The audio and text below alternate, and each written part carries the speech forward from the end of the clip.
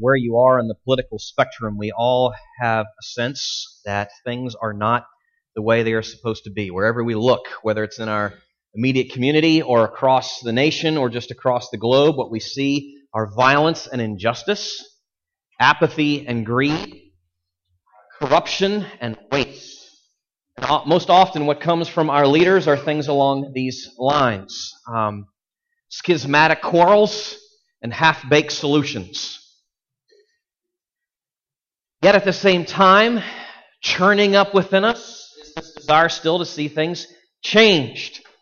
A longing to see some difference, to maybe even to go so far as to get involved, get engaged, to make a difference, to make an impact. And that's a good thing, a good desire.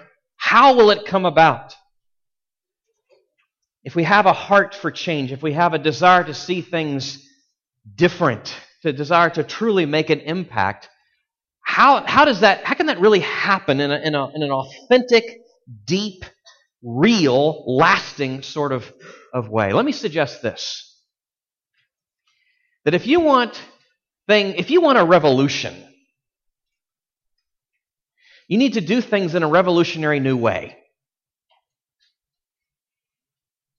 If you want a revolution, you need to do things in a revolutionary new way. And by that, what I mean is this. Perhaps it's time we pay heed to what Jesus told his followers was the way to follow him. If you have your Bible with you, I'd ask you to turn with me to Matthew chapter 5. Matthew chapter 5, this is the first of the Gospels that we have, the first of the books of the New Testament, Matthew, Mark, Luke, John. Matthew 5. We are in the midst of an extended series in the Gospel of Matthew, in the midst of the Sermon on the Mount. We just wrapped up a little mini-series within that 2 weeks ago on the Beatitudes. Chapter 5, verses 1, well really verses 3 through 12. We are picking up right where that leaves off in verses 13 through 16. But let me just say this. There is such a logical causal connection between what Jesus is saying in verses 13 through 16 and everything that preceded it in verses 3 through 12. I'm going to start at chapter 5, verse 1. We're going to start just at the very beginning, setting the stage of the Beatitudes so that you can see the logical flow of why he's saying what he's saying here in verses 13 through 16. So follow along with me in your Bibles. Matthew chapter 5, verses 1 through 16. Hear now God's holy word. Seeing the crowds, he went up on the mountain, and when he sat down, his disciples came to him. And he opened his mouth and taught them, saying, Blessed are the poor in spirit, for theirs is the kingdom of heaven. Blessed are those who mourn, for they shall be comforted. Blessed are the meek, for they shall inherit the earth. Blessed are those who hunger and thirst for righteousness, for they shall be satisfied. Blessed are the merciful, for they shall receive mercy.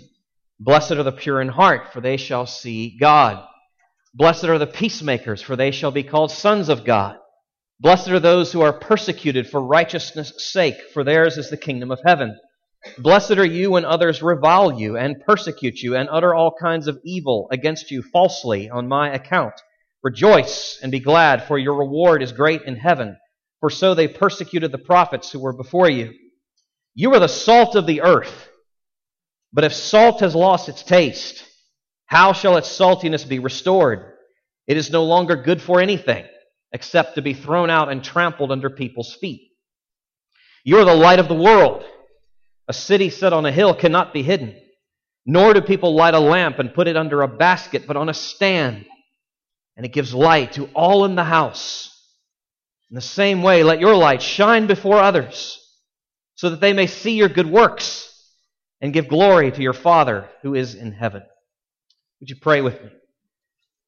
Lord, in the words of the psalmist in Psalm 1, we do not want to be like the one who walks in the counsel of the wicked, or who stands in the way of sinners, or who sits in the seat of scoffers, but rather we would be like the one whose delight is in the law of the Lord, on whose law we would meditate day and night. We would long to then be like the tree that is planted by the streams of water and yielding its fruit in its season, its leaf not withering, and all we do prospering. Oh, that is our longing. And you show us, you create that longing within our own hearts, and you show us what is the way that that longing could be satisfied, and it is in following you and heeding your word. We ask you to help us to do that now. Give us ears with which to hear, glad hearts that are receptive to the wisdom that we find here in the counsel, the commands of our Savior. In Jesus' name, His name we pray. Amen. So, where are we? Where are we in this study through the Gospel of Matthew? And let me just simplify this for you where we are. The King has declared Himself. The King is Jesus. And the King has come with a message, a proclamation of the gospel of the kingdom. That meaning something along these lines, that the reign of despair and emptiness and broken relationships and poverty and injustice and racism, that day, that reign is giving way to a whole nother reign, a whole nother day. Shalom, peace, that He as the King is ushering in. What then would it mean to be citizens of such a kingdom? Well, Jesus tells us that. He shows us that in the Beatitudes, verses 3 through 12. A list of character traits, a description of what it looks like to be citizens of this kingdom, followers of this King, His disciples. And by the way, as I'm going to remind you of this, we talked about this several times over the last several weeks as we were looking at the Beatitudes. This list is a connected list. An interconnected list. These traits are not randomly, haphazardly thrown together as though they just could fit willy-nilly, but there's a flow, a logical flow, one to another as you're reading down through them. That would be one thing. Another would be this. Not only are they connected, they are also, for lack of a better word, inclusive, meaning that they are you can't just pick and choose. It's a package deal, this list, what it means to be a citizen of the kingdom and these individual particular ways of describing that. Well, Jesus says, as you move through that list, and it bridges from the last of the Beatitudes into what we're reading now and looking at here together this morning, Jesus says, if you live that way, you're going to be noticed. Because beatitudinal, I made that word up, beatitudinal living is not natural, nor is it normal.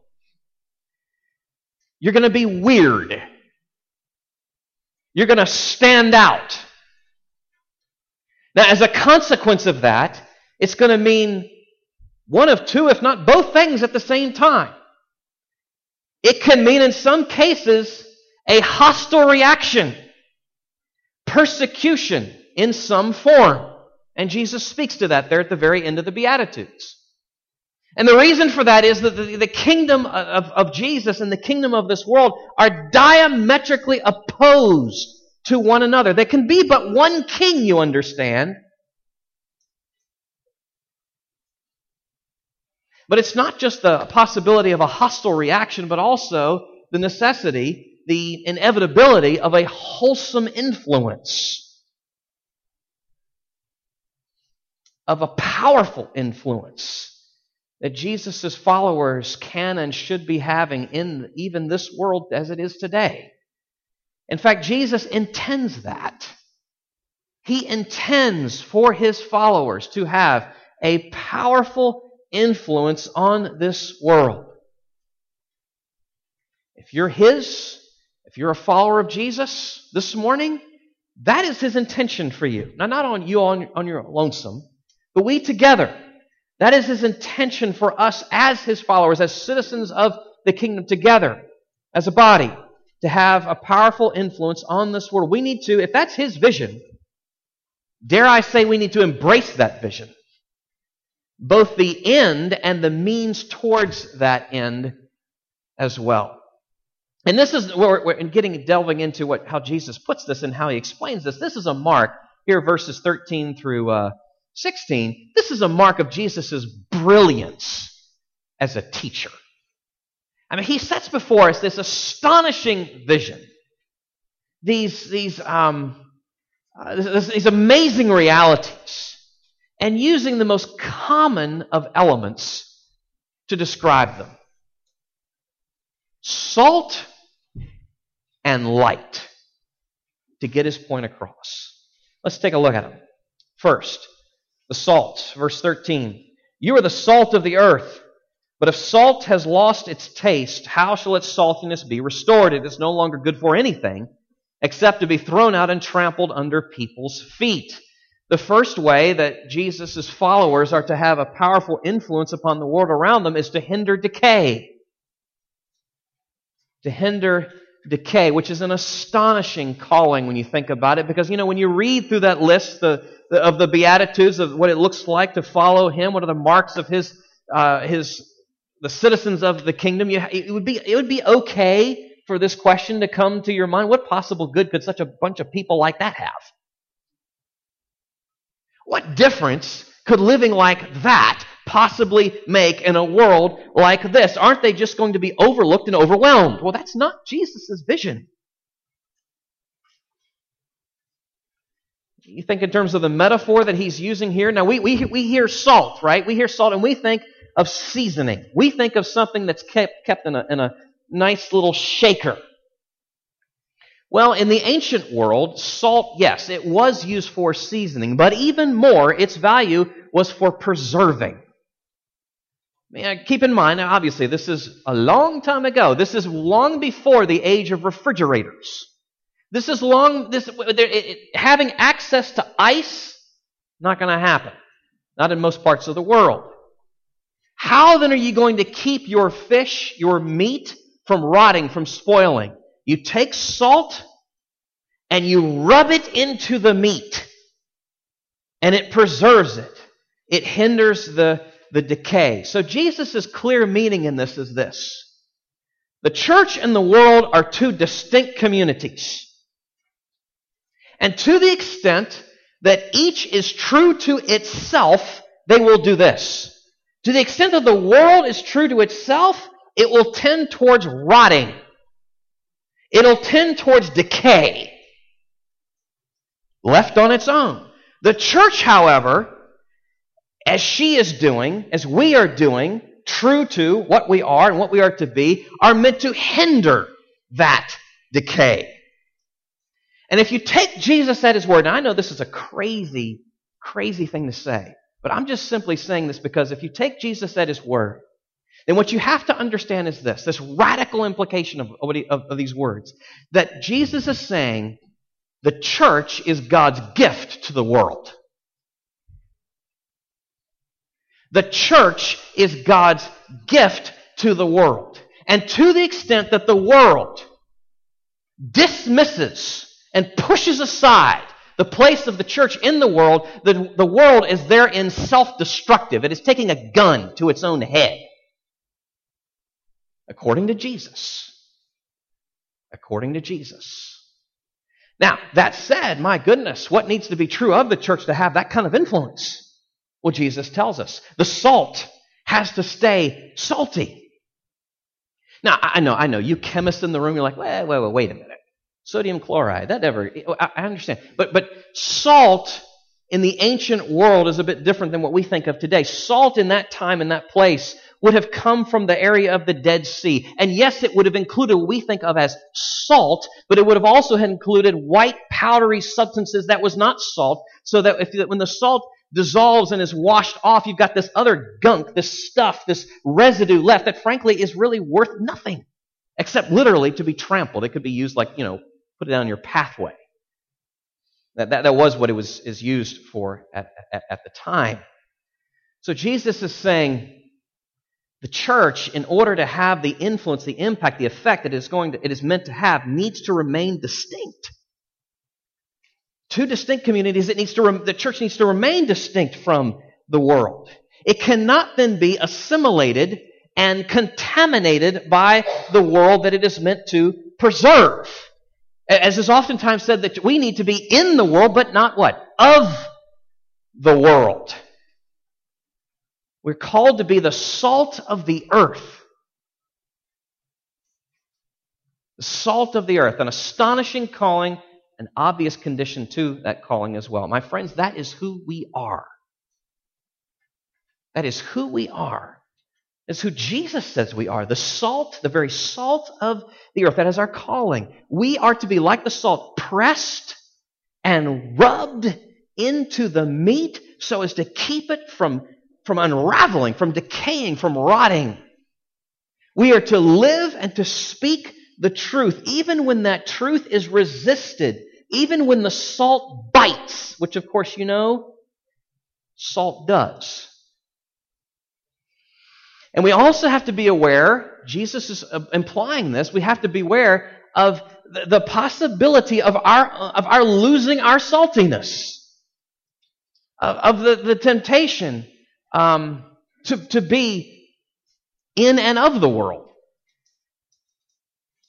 of the possibility that we, the ones who are called to influence, are being influenced. That we, the ones who are to stem the tide of corruption, are ourselves being corrupted by that which we are to hinder. We have to beware, we have to know what is our calling, but also what is the temptation at the same time. Jesus intends for His people, for His followers, for citizens of the kingdom, for His church, to have an influence on this world. We are called to be salt.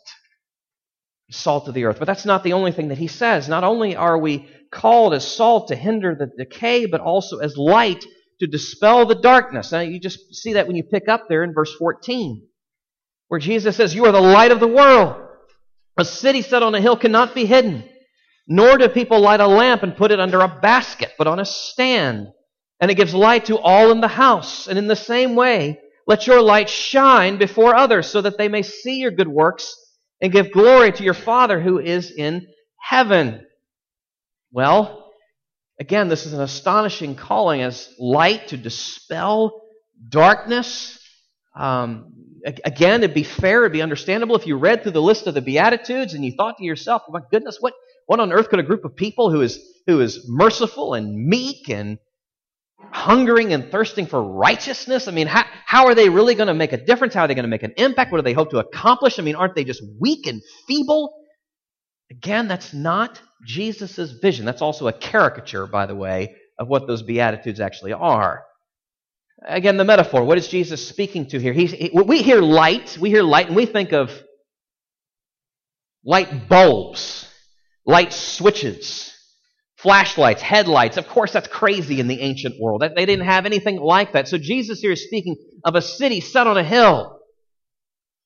Likely an allusion to white limestone walls gleaming in the sun. He speaks here of lamps being set up on stands, and an allusion here to these little wicker oil lamps that gave off just a little bit of light. And so in illuminating houses that did not have windows, you would have to then set them up on a stand in order to let it give the most light that it possibly could. The meaning, again, somewhat similar to what the last point was with the salt. These are two distinct communities, the church and the world. And again, when each is true to itself, you'll have two different trajectories.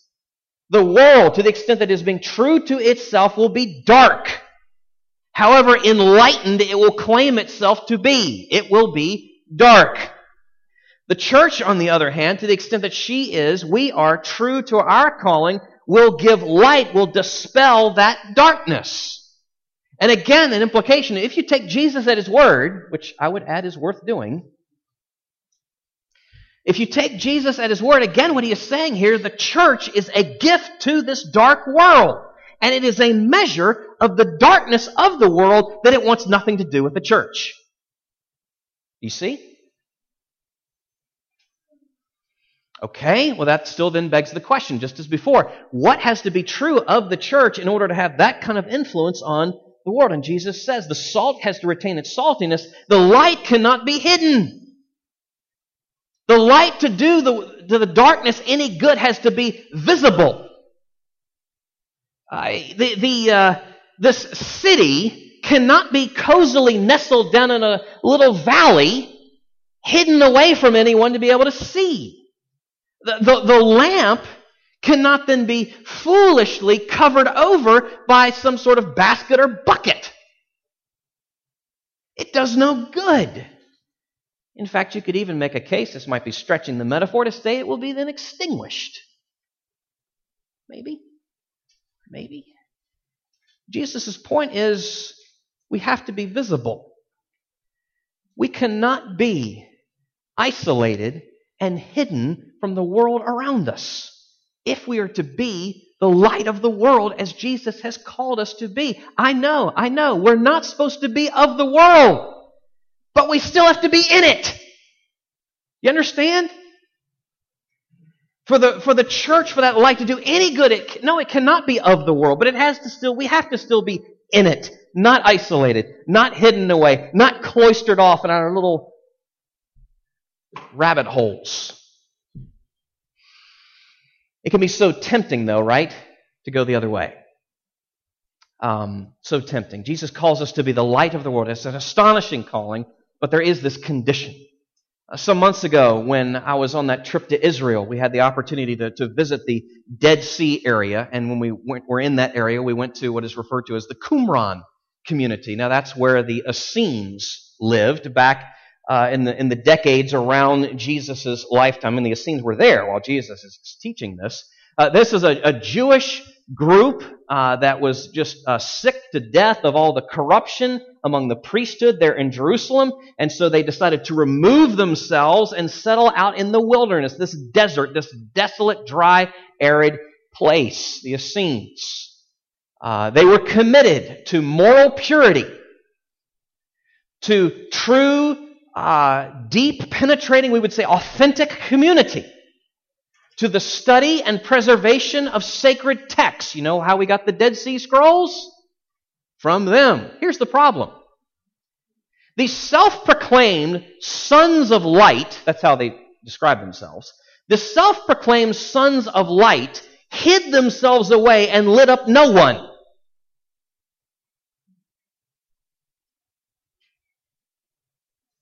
Is that us? It could be. It could be. Jesus is saying, the emphasis here in both of these, in the salt and the light, you. It's even in the Greek, the emphasis, you. You are the salt of the earth. You are the light of the world. Let your light shine. In your words, in your life, as he says here, in your good works, that the world, the watching world, will be drawn to your heavenly Father, who, by the way, is the source of this light, that you are but reflecting like the moon up in the sky, reflecting the light of the sun. That's us, many moons. That's us. That's our calling. We're to speak and to live the truth, not to conceal ourselves, not to hide ourselves, not to pretend that we are something that we aren't, but to actually be and live as the light of the world. And at the same, all the while aware of the temptation to hide. Out of fear, right? Fear of being known, fear of losing favor, or conversely, a desire so much to be liked that we lose sight of the call to love. And so there is no light. Jesus intends for his church, his people, his followers to be an influence in this world, as salt and light. Let me come back to where we started. We have a sense, all of us, some of us maybe more so than others, but we all have a sense that things in this world, things in our community, things in our families, things in the larger world are certainly not the way they're supposed to be. There is therein oftentimes a good desire, I would say a God-given desire, to change things, to make a difference, to make an impact. But the problem is, of course, so many of the problems are so complicated, so significant, so great, and we seem so what? Insignificant, so small. What difference could we possibly make in anything? How could we address anything? It's a good question to ask. Where do you start? Where do we start? It starts with understanding how change comes. You have to begin there. And it's not going, remember what I said earlier? If you want to start a revolution, you have to do things in a revolutionary new way, which means that ultimately the deepest change in our culture, in our community, is going to come about not through amassing a bigger war chest, or a better super PAC, or more money, or more Facebook followers, or better strategies, or whatever. Nor is it going to come by taking over and influencing the halls of power and politics and government and the seats of higher education and taking over popular culture and the arts and the media. By the way, though, let me say this as a qualifier: we as Christians are called to serve in those places. My point is this, though. This is not a power game. This is not about a power grab. This is not just by assuming if we can take that hill, do the world's work, if you will, do the Lord's work the world's way. Not going to work. We do the Lord's work the Lord's way. Well, what does that mean? It means beatitudinal living. It means being salt and light. How do you do that? How do you live as a citizen of the kingdom? Well, you embrace the gospel of the kingdom. You put yourself under the rule and reign of the king. You come to understand and acknowledge and embrace the finished work of the king on the cross for you, and you follow him with all you are and wherever he takes you. That is Christ's vision for the world, for his church in the world. May it be ours. Let's pray. O King, Lord Jesus, you have come, and thank you for the assurance that you are coming again to finish what you started, to reclaim, to renew, to redeem.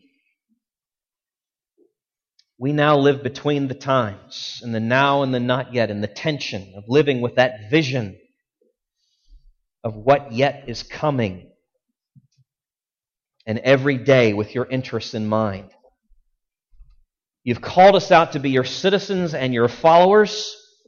We pray that you'd help us to know increasingly so what does it look like for us to be salt and light. Help us to see the world as it truly is, as a dark and decaying place. And we are called to love by dispelling darkness and pushing back against the decay. We ask also that you'd help us to understand that condition of our calling and aware of our frailties, aware of our weaknesses, aware of our temptations. And thank you that we don't have to go about this alone, that the King goes with us and you give us one another. We pray that you would give us your vision for the world and for your church. And we pray this in your name. Amen.